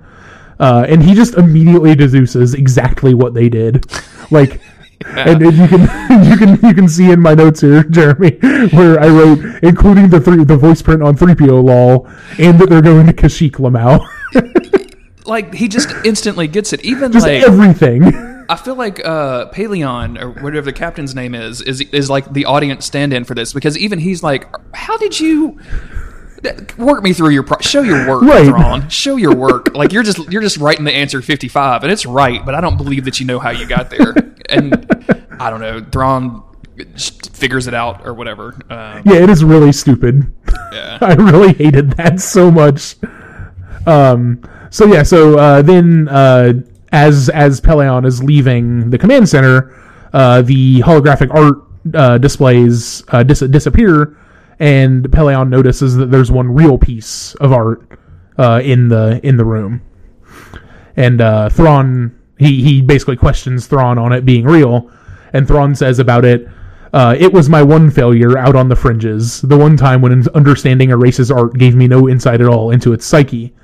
And so Peleon and Thrawn have a little conversation about that, and then Thrawn just casually drops that he wound up destroying that world, and that's that. That never comes up again. I was going to say, this is never... I know it doesn't get brought up in the book, but I just assumed like maybe somebody was from this world and wants revenge on Thrawn at some point. Like, none of this ever comes back up? Nope. That's that. It's definitely not the Nogiri homeworld, right? That we learned. It might be. I mean, I guess that could be, but I don't think so. Because he talks about how he wound up destroying the world. Yeah, because it was... But I just assumed, like... I don't know. Anytime I say the word Nogiri, by the way, there's a local sushi place named Nogiri, and it's just making me really fucking hungry.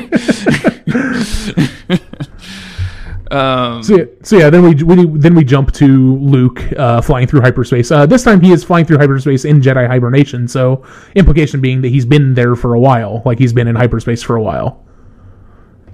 Because he's sleeping, more or less, right? Yeah, which... I mean, if they get everywhere instantly, why does he need... It doesn't matter. It doesn't matter. Don't ask questions that you don't want to know the details to. They get to everywhere in exactly the point that the plot needs them to be there. Exactly. I do like this, though. Like, because this is really cool. Like, they've got him in a tractor beam, and he, like, uses his, like... he's in his X-Wing like he is in the movies, but then he uses the hyperspace drives to like kind of do this like fake out maneuver on the tractor beam, which gets him out of the tractor beam, which is super cool. Like, that feels very Star Trek-y and very cool.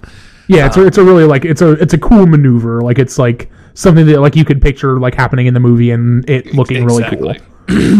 And it's the unfortunate part of this is it's going to end up breaking his X-Wing to some degree. And then it sets up this trend for the rest of the book where this author is just really into these spaceships, man. Like, he loves talking about the parts and pieces. Like, we're going to hear about hyperspace drives and repairing stuff and cracked hulls and power supply. Like, it's just... all of this stuff like just rolls over me, man. I'm sure like this is like bread and butter for a hardcore Star Wars fan, especially if you're like a young kid with an interest in like engineering. But man, right now, like, I could give a shit how an X-Wing works. Don't care. Right, and it's he definitely basically does, magic. Like, he definitely spends a lot of time talking about like the different parts of the X-Wing hyperdrive and like how he can potentially fix it. Yeah. But this is something that we talked about earlier. We jump back to the Star Destroyer after Luke escapes, where Thrawn is very angry that Luke had managed to slip the grasp.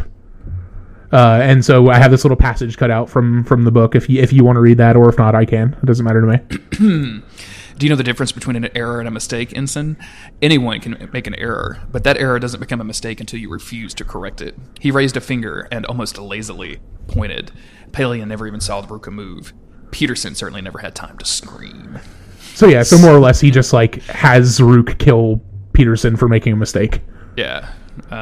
So that that's this is the first time that he shows real emotion in the book. That is, he's not just the cool, calm, glacial dude that he is normally. Yeah, but he's still pretty lazy, right? In the text, he lazily points. Yeah. I mean, he's still the perfect man, but he is not. He's angry for once. But he also at the same time, he figures out that Luke damaged his hyperdrive. He just knows that Luke would have damaged his hyperdrive because for some reason he knows a thing he knows how about everything works with everything. Yeah. And so he's like, well, Luke won't be far, so we're just going to go find him, basically. But he doesn't want to do it himself, so he posts a 30,000 credit bounty for Luke's capture to get all of the bounty hunters in the area to look for him. So that's where we run into Luke again.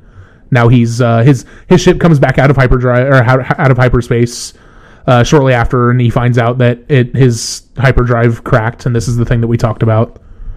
Oh boy, and all of this is super boring. Yeah, and it is several pages of just talking about Luke trying different things to try to fix the X-wing. He more or less just gives up, and he has an idea to wind some wire or something. So he's like, well, I can't do that. So R2, you're going to do that, and I'm going to go to sleep.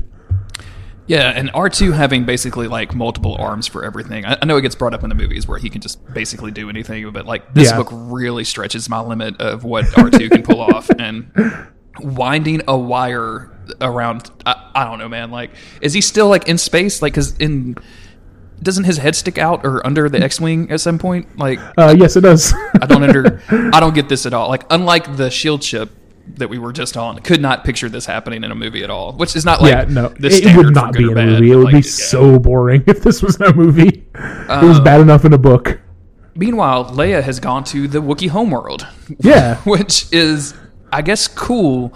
It reminded me of the time that I saw The Phantom Menace in the theaters, when it was literally the night it did come out. And there's that scene when they're talking in the Senate, and you get to see a little congregation of Wookiees in the in the background. And I got really probably overly excited about the Wookiees. Yeah, because Wookiees are great. Wookiees are the coolest aliens. These are super cool guys. One has a speech impediment, which lets him speak English, which is a neat little thing. Why don't you go ahead and say his name with your speech impediment? No.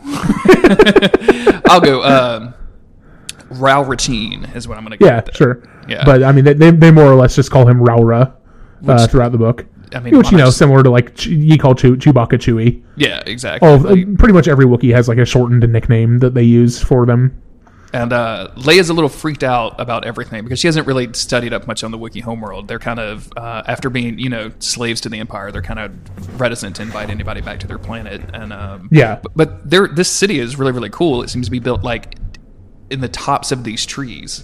And so basically the whole Wookiee homeworld is these giant trees. Yeah. And the branches of the trees grow together to perform to make a platform essentially that they can build their city on.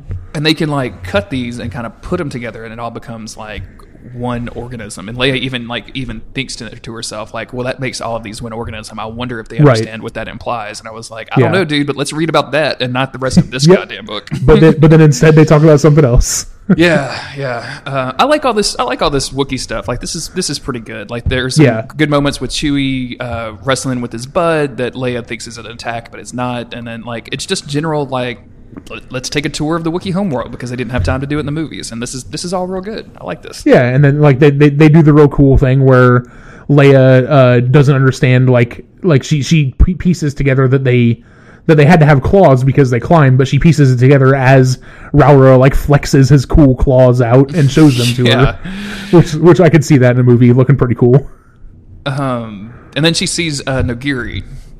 Yeah, she sees one in a window, like they're like walking to where they're going to stay, and it sets she off just like sees this, one in a window. Yeah, and it sets off like this little manhunt or Nogiri hunt, if you will. And it's this is like, I don't know. I could have stood like some more talk about like all this did was make me want to read a book about Wookiees, which I never would have thought I'd say in my life. But like, good job, Timothy Zahn. But like all of the other stuff that happens in Wookieville, I could care about less. Yeah, that's like the whole thing about being on Kashyyyk would have been way more interesting if Leia wasn't there. Yep. Which there's a really cool like series of chapters in another book where Han goes to Kashyyyk for the first time. And it's a lot of that kind of stuff that is very enjoyable because Wookiees are great. Meanwhile, actually, it would be more interesting if Leia wasn't there. I would argue that this book would be more interesting if Luke, Leia, and Han Solo weren't in it. Like, if they didn't have that. I recognize you can't do that, but like, man, Luke is just, I don't, you may have turned me off of Star Wars completely by making me read this, Brian. You may have. I'm not sure that's true. No, it's probably not. Rogue One is pretty good. Yeah. I guess this is the point we flip back over to Luke, still kind of drifting in. So we're back to Luke. Drifting in space. Yeah. He's still drifting in space, and he's in his Jedi hibernation, but R2 wakes him up because there's another ship in the area. Yeah, and we get to be our third faction. And he gets taken aboard after some like back and forth about, transport fees, and we can't afford to take your ship. We're too full. And Luke kind of senses that something is up because he can barely sense anything on this space freighter, not realizing, obviously, that we have our plot devices, our little gray lizard plot devices. They don't have... They have some Ysalamiri aboard the ship, which Luke doesn't even know what a Ysalamiri is at this point. But he will learn very soon. He gets taken aboard the ship, and like there's some cool conversation between Luke and Card, which is interesting, and like there's some really tense back and forth, and I kind of like this. Like as a guy that's played like adventure games that are set in space, like when you meet somebody out in the wilds of space and you don't know if you can trust them or not, it's always like a cool time. Yeah, like the back and forth there is really neat. Yeah, there's a really cool like just like kind of sort of like a standoff without weapons. Like neither of them are going to attack each other, but they're really sizing each other up. And that's when he sees, I think that's when he either sees or senses Mara Jade, and he senses Mara Jade. She's like on the bridge of the ship. Yeah, and never before, not even from the Emperor, had he felt such a black and bitter hatred. So Luke figures out that Mara Jade really hates him, but he has no idea why. I have this problem in fantasy writing specifically, and this plays into it, where like the scale always has to be higher than what's come previously. Yep. This line would work for me just as well if it said never. If it just said he hadn't felt this much black and bitter hatred since the Emperor. Like if it had just been on par with, I would have been like, oh shit, this is probably something from. But since it has to be even more than the Emperor, and it's a small detail out of the book, but like it's a problem with fiction writing in general, is it always has to scale up so quickly. Yeah, it's a problem. It's a problem with like with fiction writing, with movies, with sequels in general. Like everything has to be bigger and better than the previous. The next few scenes that we get with Luke are all about this interaction between him and Mara Jade, and man, I realized that they're setting her up as like kind of a bad guy, and they, there's going to be some conflict played out here, but her like just like automatic kind of hatred of him, especially in the face of Luke, like, I don't know who you are, so I'm just going to be polite, and she gets even madder at that. Like, all of this stuff feels so cliche to me. Like, either if she felt this way, she should just kill him, or she should like fall into it with whatever Card wants and not have this weird back and forth about it. Yeah, it is just constant. Like, every time that we get a moment with Mara Jade, she's debating whether or not she should listen to what Card has going on or just kill Luke. Yeah. For like the rest of the book.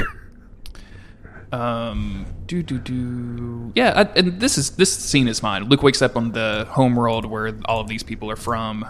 So they're on Merker again, and this is all fine. Luke being freaked out that he doesn't have his Force abilities is a nice touch, considering that he womb raped his sister earlier in the game, earlier in the book. So I am totally okay with him losing the ability to Force touch anybody's womb again. So so he more or less just doesn't have the Force powers, his Force powers for the rest of the book at this point. Which is, I mean, I complain about this, and I keep mentioning the X-Men because I'm kind of tied into the X-Men, but like anytime, like the most boring Wolverine movie is the one where they like take away his power, so he's just a dude for like an hour and a half. And like the thing that you like about Luke Skywalker is that he's a cool space wizard. Like, exactly. Like not that he's just like a whiny guy. Like he's honestly, just a whiny guy and nobody likes him. I don't necessarily like that about Luke being a space wizard. It just makes me like tolerate him. So without that, right, I specifically like now he's just some jerk without a space wizard power. So. Yeah. So this is interesting. This whole conversation, like Luke has a conversation with Card about like why the Empire wants Luke, and Card tells Luke like that the Ysalamiri are what's making him like not being able to sense things through the Force. So he more or less is resigned to not having his Force powers at that point.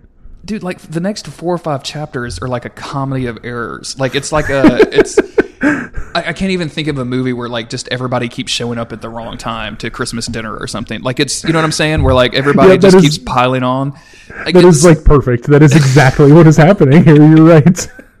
Just, that's our nephew who's mad at our, the second cousin. So we have to hide the second cousin in the closet. And then, oh crap, the uncle is here that hates the nephew. So now the nephew has to go over here. And like, there's so much back and forth in the next few chapters. And there's not like actually a lot of plot moving stuff that happens. I guess we can walk through it step by step, but like Luke. Yeah, we can gloss over most of this really. But man, like it's like the big things that we need to talk about. So this is the second time that we talk to Winter in this book. Who she basically just calls Han and talks to the fake Leia. About like what's going on, and then she has to talk to Han specifically because she has figured out that is not actually Leia, which that makes a sense to me. Like I would understand that someone who works with Leia every day would know when it's not actually Leia talking to them. I literally just read this chapter this morning, and I barely remember any of this stuff happening. I had already forgotten about the Sabbat game, them going like. Han Solo and Lando on a quest to like get this code or get somebody that can splice into New Republic code so that they can communicate to the New Republic without the New Republic knowing, basically, to set Leia, so they can send Leia. But like none of that stuff actually matters at all, and it ends up not mattering in the book. So like all of this stuff, all it is just a really lengthy way to get Han Solo and Lando on the base where Card is so that they can be there while Luke shows up. That's it. Yeah, more or less. That is exactly what happens. Like and they go through all like this whole thing where like Han is accused of like playing this fake card and like all this back and forth. I don't think any of this stuff works. Is this like really cool like alien stuff? Because some of the alien stuff I get kind of lost in with Star Wars. No, I don't think this is particularly cool. I do think that they have there's a trilogy of books, the Han Solo trilogy by A.C. Crispin, that is like all about like Han Solo's youth. That is way more interesting, like about the Sabacc stuff. Mm-hmm. Like she did a really good job of writing like Sabacc interestingly and like writing the tenseness of that. Basically just writing like a poker game. Yeah. Okay. None of this is interesting here. I don't think. Hopefully, that new Han Solo movie will be. I hope that movie is good. Man, they could have got a better casting on Lando, so I'm all in. That is very true. At the end of this, Han ends up, their contact agrees to take him to Card. So they're being escorted to Card's HQ, where again, like Luke is already at. Yep. So then the Millennium Falcon is landing on Mirker, and so Card decides that they need to move Luke, so that Han and Lando don't accidentally stumble across him.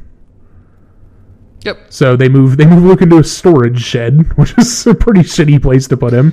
Like they just had him in like basically a barracks before. Yeah. And they're just like, well, you're just going to be in a storage shed for a while. I mean, it really just sounds like a container, like a shipping pod, except less comfortable. So he they put him in this storage shed, and he immediately figures out a way to get out of there. Yeah, this is and also they put him by R2, which is they put him in the shed right next to the shed that R2 is in. Probably a mistake, but he uses, and I had to be honest with you, totally forgotten that he had a cybernetic hand. Like it doesn't, it's not really brought up a lot in the book. And I think it's not really brought up much in the movies, except when it's very specifically brought up. So like, right, but basically like Luke like ejects an energizer and was like, I can use this to hack the door. Yep, he just pulls one of the batteries out of his hand and is like, oh, I'll just use this to hack the door open. It's a very adventure game of like find the battery in your hand and like drag the battery to the door and the door is unlocked. You have successfully hacked. Yeah. It's fun. This is fine. I'm kind of dogging on it a little bit, but like it's fine. It is what it is. Oh no, it's fine. Yeah, like I think it's perfectly fine to make fun of some of this stuff because it is pretty dumb. And then Han and Lando sit down to dinner with Card, and like they're all hanging out as smugglers. And they're just like hanging out. They're getting ready to eat their dinner, and then the Imperials show up. And then Thrawn shows up. Like it's literally like I can't get like the fact that like everybody shows up on this planet at the same fucking time. It's just mind-boggling. Yeah, just one after the other. Like, well, Luke's here, so now Han and Lando are here. Oh well, let's bring Thrawn in too. You would think with the complexity of like faster than light hyperspeed drive, ship teleportation stuff that like, like someone would show up at like after dinner, like, right? Like just an hour, 2 hours later, but nope, everything is happening at the same time. Yeah. So Card decides that while the Imperials are on Merkur, that he's going to hide Han and Lando, because that's what he does. He just hides people when new people show up. I mean, he is a smuggler, so yeah. So he basically just helps Han and Lando hide. And Mara Jade is very upset that he is hiding them rather than just giving them over to the Empire. Yeah, we still don't know what her deal is, but her deal is definitely with the New Republic as a whole. Yeah, but it's with the New Republic, and it's also just with like Luke. She hates Luke, so she's gonna hate his friends too, right? Yeah. So Luke manages to break open his shed door while all this is going on. He steals a skip ray. Yeah, that's just the name of the ship. It's a skip ray. Sure. It's a skip ray blast boat, Jeremy. A skip ray blast boat. That was the name of my shop teacher in 12th grade. Are you sure it wasn't Big McLarge Huge? It might as well have been. But I thought we were going to get like some cool extended like chase sequence here, but instead like Luke immediately crashes this chip, and because she was following him so close, she crashes with him. She crashes too. And I actually enjoy this interplay between Thrawn and Card at this point, because Thrawn is like, hey, we spotted that ship and they all crashed, which was something that Card didn't know. Like, but don't worry, we'll help you investigate. And Card is like, basically this is very like very mustache twirly from Thrawn. Yeah, and fortunately, Lando and Han have been assigned this dude named Gint, and whose only purpose is to basically just fill in the plot holes. It's basically, oh yeah, this is what's happening over here with Card, and this is what's happening. Like he's just exposition the character. It's basically more or less. He is just there to fawn over Han Solo. Yeah, and give exposition. I'm kind of breezing through this, and like I like it. Like it's fine. It is what it is. It's so far fetched and unbelievable. Like there's outside a lot of the really space dumb wizards. Shit. Yeah, there's just a lot of like coincidences, right? Right. So, Thrawn decides to send some Imperials out, to some stormtroopers out to look for the crash, and as they're on their way, Luke wakes up from the crash and decides that he's going to help Mara Jade out of her ship, which from at this point, like it makes sense. Like he does like have like a little bit of an internal debate with himself where he decides that he needs to put her life ahead of her grudge over him essentially. So he rescues Mara Jade, and she immediately just like is on kill Luke mode again. But she doesn't actually kill Luke because she can't, because he's plot man. Right. He's got that plot armor. But she kind of wants to, and then of course the Imperials start showing up, and she's like, okay, we got a jet. So they right, and she actually helps Luke escape, which is very interesting. Yeah. And at this point we go back to the base, and the Imperials have left, and Han Yeah, and Lando are back talking to Card, and Card just says like, and they say like, "Hey, we're gonna walk over here for a while," and Card is just like, "Sure, go ahead, go ahead, that's fine." That's so weird. And so they decide to poke around the storage sheds because Gint had told them that there was a prisoner in the storage sheds. So they start to piece together who the prisoner was, and then Card confronts them while they're poking around. And at just one point during this process, I want Han to look at the camera and go, "I can't believe Luke is here," right? Or just maybe not even say it, but just give me the Jim Halpert from The Office, like, yeah, just like, why is he here? Why is he everywhere at all times? And like, I mean, even to the point where like Card has this line: "What do you want me to say? That Luke Skywalker was a prisoner here? All right, consider it said." Like, thanks, Card. That's fine. Yeah, thanks, Card. But Thrawn has not finished with this yet, so they realize something weird is going on, and Thrawn commits like a bunch of resources in the form of like a bunch of stormtroopers and some like there's a chariot or something like, which I guess is some type of ship that I could probably recognize if I could see it, but I don't know what that is. Yeah. And like even Pelion at this one is like, man, that seems a little weird. But I guess I've trusted this dude so far, and he's been pretty awesome, so I'm just going to go with it. But his idea is that there's only one city that these people could go to for shelter, so he's going to camp up there and let these people, and let Luke and Mara come to him. Yeah, which makes sense. Like, that is actually like smart tactically. And then like after this, Mara and Luke journey through the woods, and Mara we just get like a cool journey, a cool adventure kills, like, of Luke and Mara in the woods. Vornskers, right? Like just there's like some basically some team building moments where some Vornskers attack and they kill them. You're the best around. This could definitely be an 80s montage scene. Yeah. I mean, that's more or less what it is, right? Like, a Vornsker attacks and Mara shoots it. Is this the point where Mara actually is using the lightsaber to, like, clear up some stuff, and Luke is like, "Oh, you've used a lightsaber before." Like, still not putting anything together. Yeah, because he like basically like wants her to give it back, and like she's like, "Well, no, I'm not going to do that, because why would I give you a weapon when I want to kill you?" And so he tells her to be careful with it when she uses, because she uses the lightsaber to make a sled for R2. That's what it is. Yeah, not to clear a path. Yeah. And he's like, "Oh, like, why do you want to? What you've used the lightsaber for?" And then she tells him that she's wanted to kill Luke for years for destroying her life. And I think it's actually revealed a little bit later, but we can just talk about it now, that she was the Emperor's hand. She was basically like one of his secret agents that went out, and the Emperor had actually sent her to kill him at Jabba's palace when he went to rescue Han. But she failed because Jabba wouldn't let her come on the barge. Yeah, thanks, Jabba. Fucking Jabba, right? So that that everything.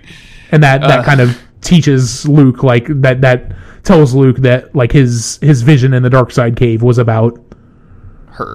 It was about Mara. Yeah. And she like talks very derogatorily about Lord Vader, and like he didn't know everything, and then she's specifically upset because after the rebels win and kills the Emperor, like she doesn't have an identity. She wasn't on record with the Empire of doing anything, so the Empire doesn't know who she is. So she's basically lost, and she does that thing that like these stories like to do with women in these situations of like, I had to do what I had to do to get by. And they never like come out and say explicitly that she like did anything like bad. Just like I just had to do what I had to do to get bad. Yeah, get by. So. But now it's time for Wookiee time, and some of the most absolute ridiculous shit I have ever seen written down in a book. This is so stupid, Jeremy. It was all I could do not to text you when I was reading this morning. But like, so Leia, let's walk through this step by step. Leia wakes up, realizes there's somebody in her in her room. Very quickly realizes it's a Nogiri. She kills it with a lightsaber, and another one like captures her. Just immediately. Like there are just two of them. So she kills one and immediately is grabbed by the second one. And but doesn't kill her. Realize like something weird is happening. It smells her is what it does. That's what it is. Yeah, it smells her. And about that time, Chewie breaks in and is going to go kill this dude, and Leia at the last minute says, "No, don't kill it," and then Chewie knocks it out. Yeah. Her other protectors come up and they find out that the Nagiri has set a fire kind of down the way a little bit in order to pull resources there so that they could kill Leia. And then there's like a bunch of you said it's dope shit with their lightsaber. None of this next section I thought was dope at all. I thought it was kind of dope. Sure, she ties a rope to a lightsaber and like throws it at somebody. Like Luke literally did this without a rope 15 chapters ago. Yeah, but hers is cooler because it's like she uses it as like a pendulum, basically, or not a pendulum, like a yo-yo. Like a yo-yo sort of. It's cool, I think. Is it? I thought it was pretty cool. I like lightsabers, Jeremy. I can tell. But yeah, so they go through this process and they finally get. After killing this thing with her yo-yo saber, she confronts this Nogiri who introduces itself as God, I hate you so much. Kabarak. Kabarak? Sure. Yeah, sure. Kabarak. Yeah, that sounds right. And it calls her the Malarash, which I actually made a... I'll have to send you a screenshot. My note on here is just literally just a series of ha ha ha ha ha ha. Yeah, that sounds about right. The folds around the Nagiri's nostrils seem to flatten. You are the Lady Vader, the Malharash. The Lady Vader? The Malariush, I think, maybe God. The way. Lady Vader. It's so and then he says... And then he says, "You are the Malariush, the daughter and heir of the Lord Darth Vader, he who was our master." That literally means Lady Daddy. That's what that means, is Lady Daddy. That is so stupid. And I guess the conceit here is that, and this is where we get the history of these things, Homeworld, that we talked about later. Like Darth Vader saved this planet from destruction between after the war between the rebels and the Empire. The Nogiri are faithful to Lord Vader because he saved them, and it's kind of like not faithful to really anything else. But she convinces him, like, hey, Vader did you right. I'll do you right. You need to be loyal to me. Let's go meet in a month on the above Endor, and I'll come to your planet. Which, yeah, they just like this is just like an Endor name check. Like, there's no reason for her to pick Endor specifically, other than just like, oh, hey, remember that planet that was in the movie? Yeah, and also, like, in a month, and at this point, I think I looked down and I was like, there's only like 40 pages left in this book. When are we going to have time to do all of this? But this is before I realized that this book does not have an end. It just stops in the middle. So yeah. Luckily, Leia, at that point, pretty much checks out of the story. We'll see her later, but she's pretty much done until the end of the book at this point. Yeah. This is where we go back to Luke and Mara in the forest, and I think this is where we get all of the back and forth with them sending messages that are encoded, and they talk a lot about the encryption types and yada, yada, yada, yada, yada. Yeah, that is where all that comes from. And this is where we hear her backstory, right? Like, this is where Mara goes into full detail. And I think Luke is shown to have a little bit of sympathy for her, of like, hey, I could probably see why she's mad at me, right? Yeah, he kind of understands where she's coming from, and he also like she is also like kind of begrudgingly gaining some respect for him over the course of this forest adventure, where like she is starting to see him as a person and not just someone that she wants to kill. Sure. Which, I guess makes a sense. Like, you spend time with a person, you're gonna understand them and maybe respect them more than you would have otherwise. Yeah, and there's been times here where like Luke has, I think, saved her life against another Vornsker, and had opportunity that's like a specific thing. Yeah, had to do things and didn't take them, and it's been generally cool throughout. So yeah, so she's like, oh, maybe he's a little more chill than I thought.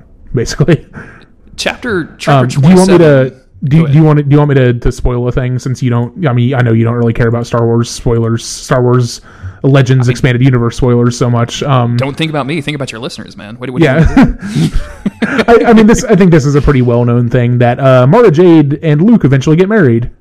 Oh, this is setting up a romance. Okay. Yep. So this is That's fine. That's totally cool. I'm okay with that. Because they do come out of this fairly friendly with one another. Right. I mean, they're not like best friends or anything, but they like respect each other. This next chapter is basically just pure setup. Thrawn testing the cloaking shield, it is a very short chapter. I think this chapter is like 3 pages or something. And there's really no reason for this to be a separate chapter. I kind of want to go back to the beginning to actually confirm that or not. But what's like this whole thing is just used to get Wedge, who you might know from those movies, into Sluivan, which is where like everything's going to come to a head because everybody has to be everywhere when stuff happens. Yeah. Which, I mean, to be fair, like, Wedge is the leader of the New Republic's like a number 1 squadron, right? So it kind of makes sense, but like, why is he specifically escorting just this random frigate to Sullivan? Yeah. And there's a little back and forth about Akbar and Fela or whatever. Yeah, it's basically just some more political arguing that is super irrelevant. So going back to what like the actual action that's happening, Mara and Luke devise this plan that I find so. The Empire is looking for 2 people and possibly a droid, and so what comes out of the forest is 2 people and possibly a droid. But don't they switch? Like they. This yeah. So is dumb. I guess why did the stormtroopers not just instantly clock these 3? Is what I'm saying.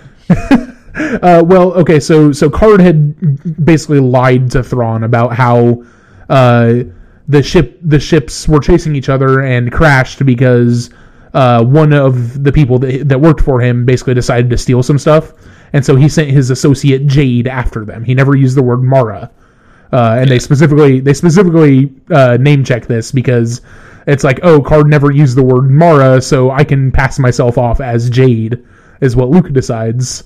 And this is, I think actually Card was the one that came up with this plan. Yeah, because but it's really funny because it's like, oh, well, they won't know that you're supposed to be a girl if your name is just Jade, but if your name is Mara, you're definitely a girl. Because names mean anything in this dumb universe. Right. where someone is a main character is named Kabarak. Yeah, that's definitely gendered, right?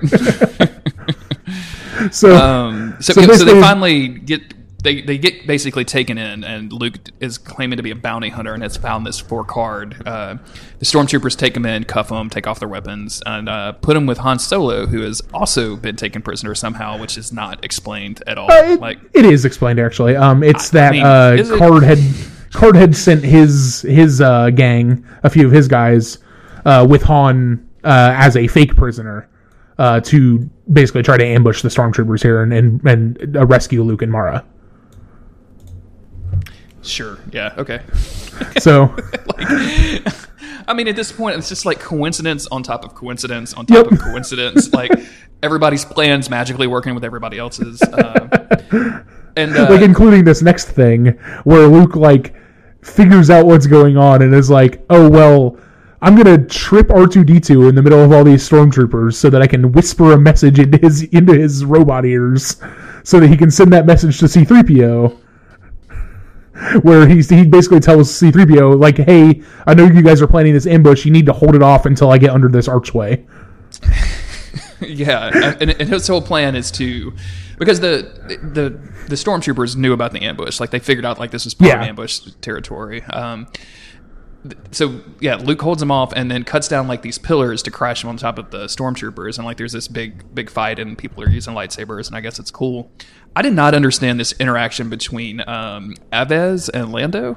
Like, because there's some back and forth about, like, there's some old shit going on, like, where they had, like, maybe gotten betrayed in the past, and Lando wants him to hold off, and Avez doesn't. Like, there's this thing, and it doesn't go anywhere unless Avez is a major character in the second or third of these books, but... which I'm pretty sure he's not. I can't remember off the top of my head, but I'm pretty sure that it is all just, like, more storm of coincidences happening at the same time. So after all of this, and this is the best part to it, Card just lets everybody go. Yep. Like after all right, you guys can go. You're good. After all this back and forth about like, what am I going to do? Where can I get the most profit? He's just like, screw it, I'm out. I'm leaving. And has realized that he's burned himself with the Empire, so he has to also leave that world. Right, because for some reason, him being on that world is tied to the Empire not liking him. And out of all of the weird coincidences and everything, Card asked Han, like, hey, maybe you can send me a big cargo ship. And Han decides, well, yeah, I can definitely take time out of my day to help you out with that. I'll go to Sullivan and see if there's any over there. My friend is injured and I need to get my wife back, but yeah, I can go find you a ship. Yeah, I'll go find you a ride. That's no problem. I've got plenty of time. I mean, just like... Luke feeling the Force come back is actually kind of interesting to me. Like that was kind of a where neat it's thing. like he like feels like this rush of awareness, basically. Yeah. That was which is kind of cool. Yeah, actually, while I don't like the Space Wizard stuff gets kind of old, like the concept of the Force can be kind of interesting. Like I feel like there's like any kind of magic system with some rules around it. I find pretty cool. So yeah, there's a lot of really interesting stuff later on in the expanded universe about like the concept of the Force that I really like. So it was chapter 31 that I realized, because I looked down at my Kindle. I'm going to go pull up the page real quick. I looked down at my Kindle and realized there was only 25 pages left in chapter 31. And this is where I started getting a sneaking suspicion that this stuff wasn't going to wrap up very easily. Yeah. Right? Which, to be fair, I did tell you that this was the first book in a trilogy when you read it. Yeah, I mean, I've read books in trilogies before that had endings, though. Like, yeah, I'm not defending it. I'm just saying that you knew that it was a trilogy. So there was like, some stuff wasn't going to be wrapped up. Without reading the next two books, I have to imagine that like this is like somebody wrote 1,500 pages worth of story and was like, oh yeah, we can totally get 3 books out of that. Chop, chop, chop. And it just I think that's more or less what happened. So at this point, we're getting right into Sluivan, where Wedge is, where Han Solo is, and Lando and Luke have showed up, where Thrawn is about to attack, and things just go nuts, right? Yep, there's just a big space battle, and I really like this space battle. Like it kind of seems like, this is the kind of thing that like I love the space battles in Star Wars. Like my favorite part of Revenge of the Sith is the big space battle over the surface of Coruscant at the very beginning of the movie, and like the space battle in Return of the Jedi is very good. And so like this is just a really cool, like just a lot of ships flying around and doing cool stuff. And there's a lot of different things happening too, because we've got X-wings versus TIE fighters, which is kind of a normal thing, but then we also have these mole miners, which are drilling into the hulls of these ships for unknown reasons. And like, so during this space battle, not only are people having a space battle, they're also trying to figure out what's going on. Yeah, so if you remember back from, the first fifth of the book, the mole miners that the Empire stole, hey, they're back. Sure, yeah, let's go.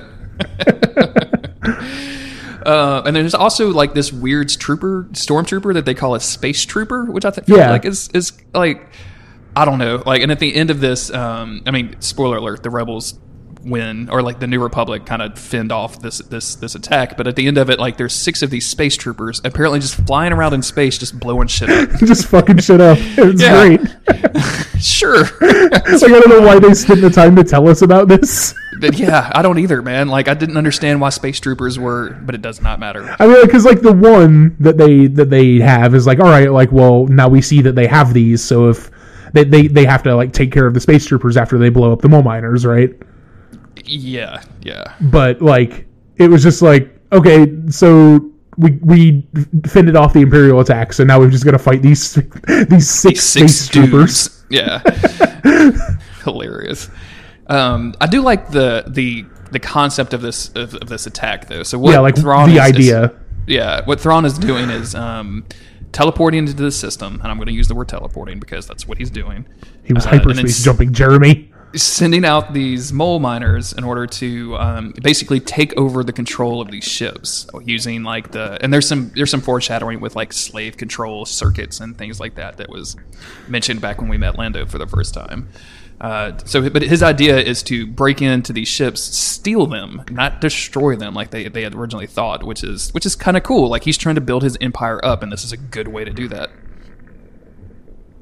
Yeah, I really like this. Like, I think this is a really cool plan, and it was really well executed. Except that we have heroes with plot Jedi powers. So yeah, plot armor. With plot armor. Yeah. No matter what the villains do, if the heroes have plot armor, you know what I'm saying?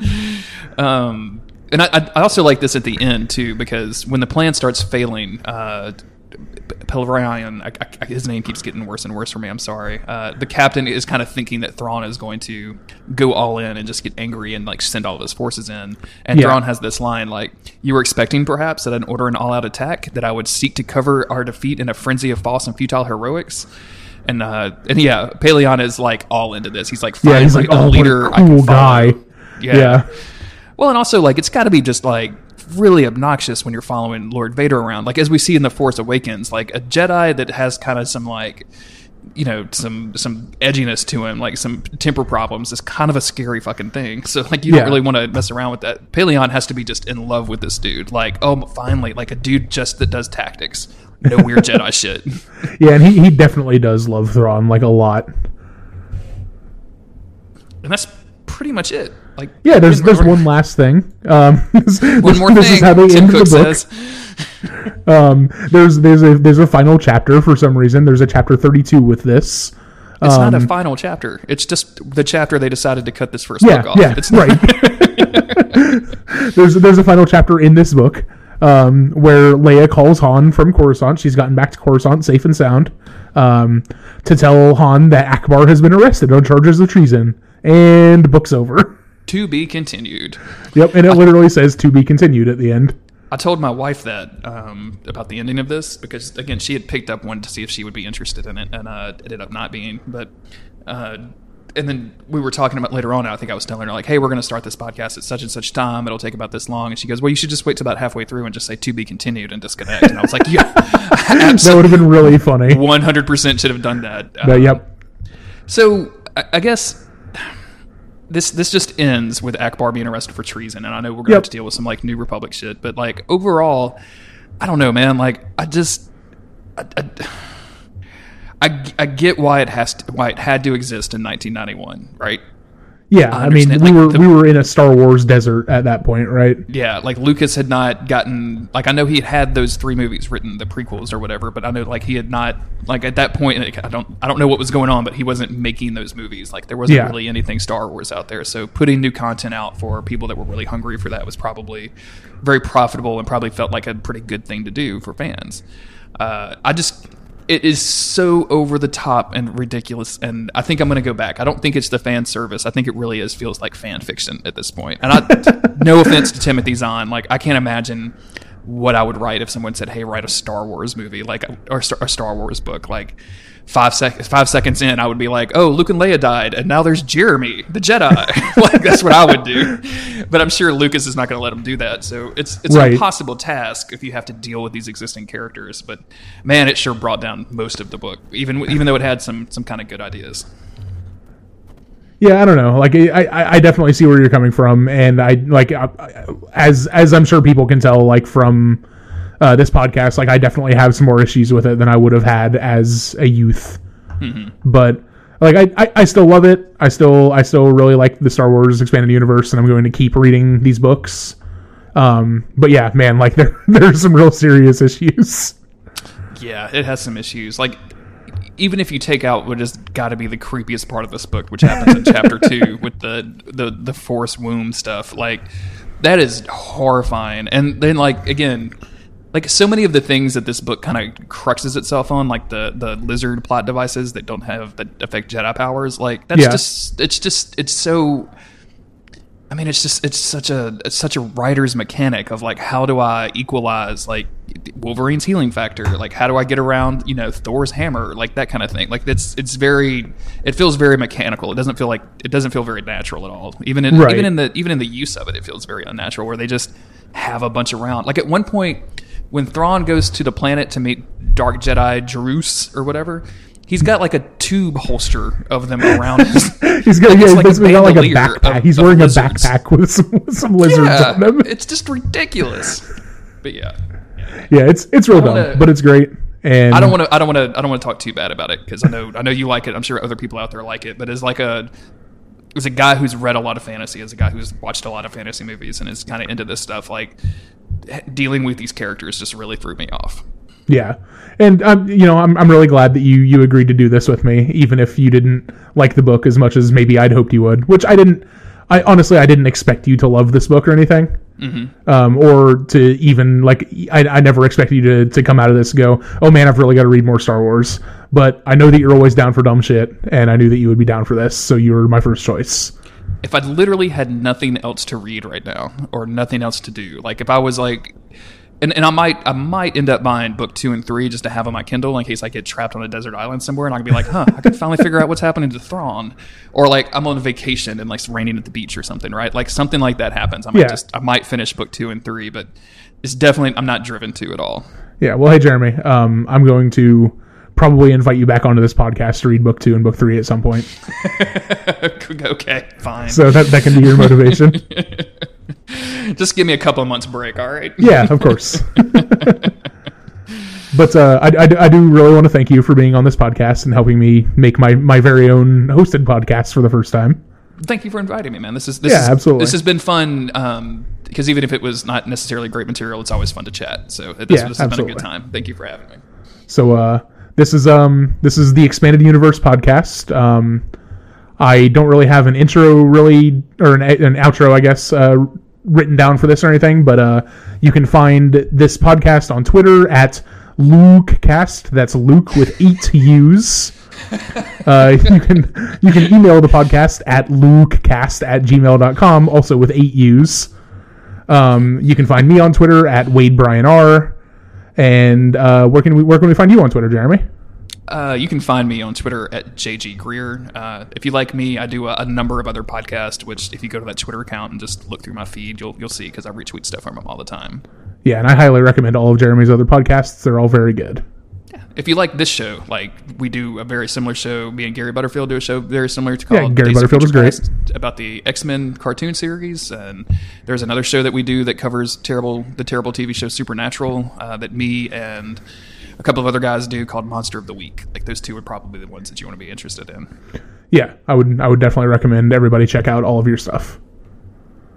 Thanks, man. And that will be the end of the podcast. May the Force be with you, I guess. May the Force be with you, Jeremy.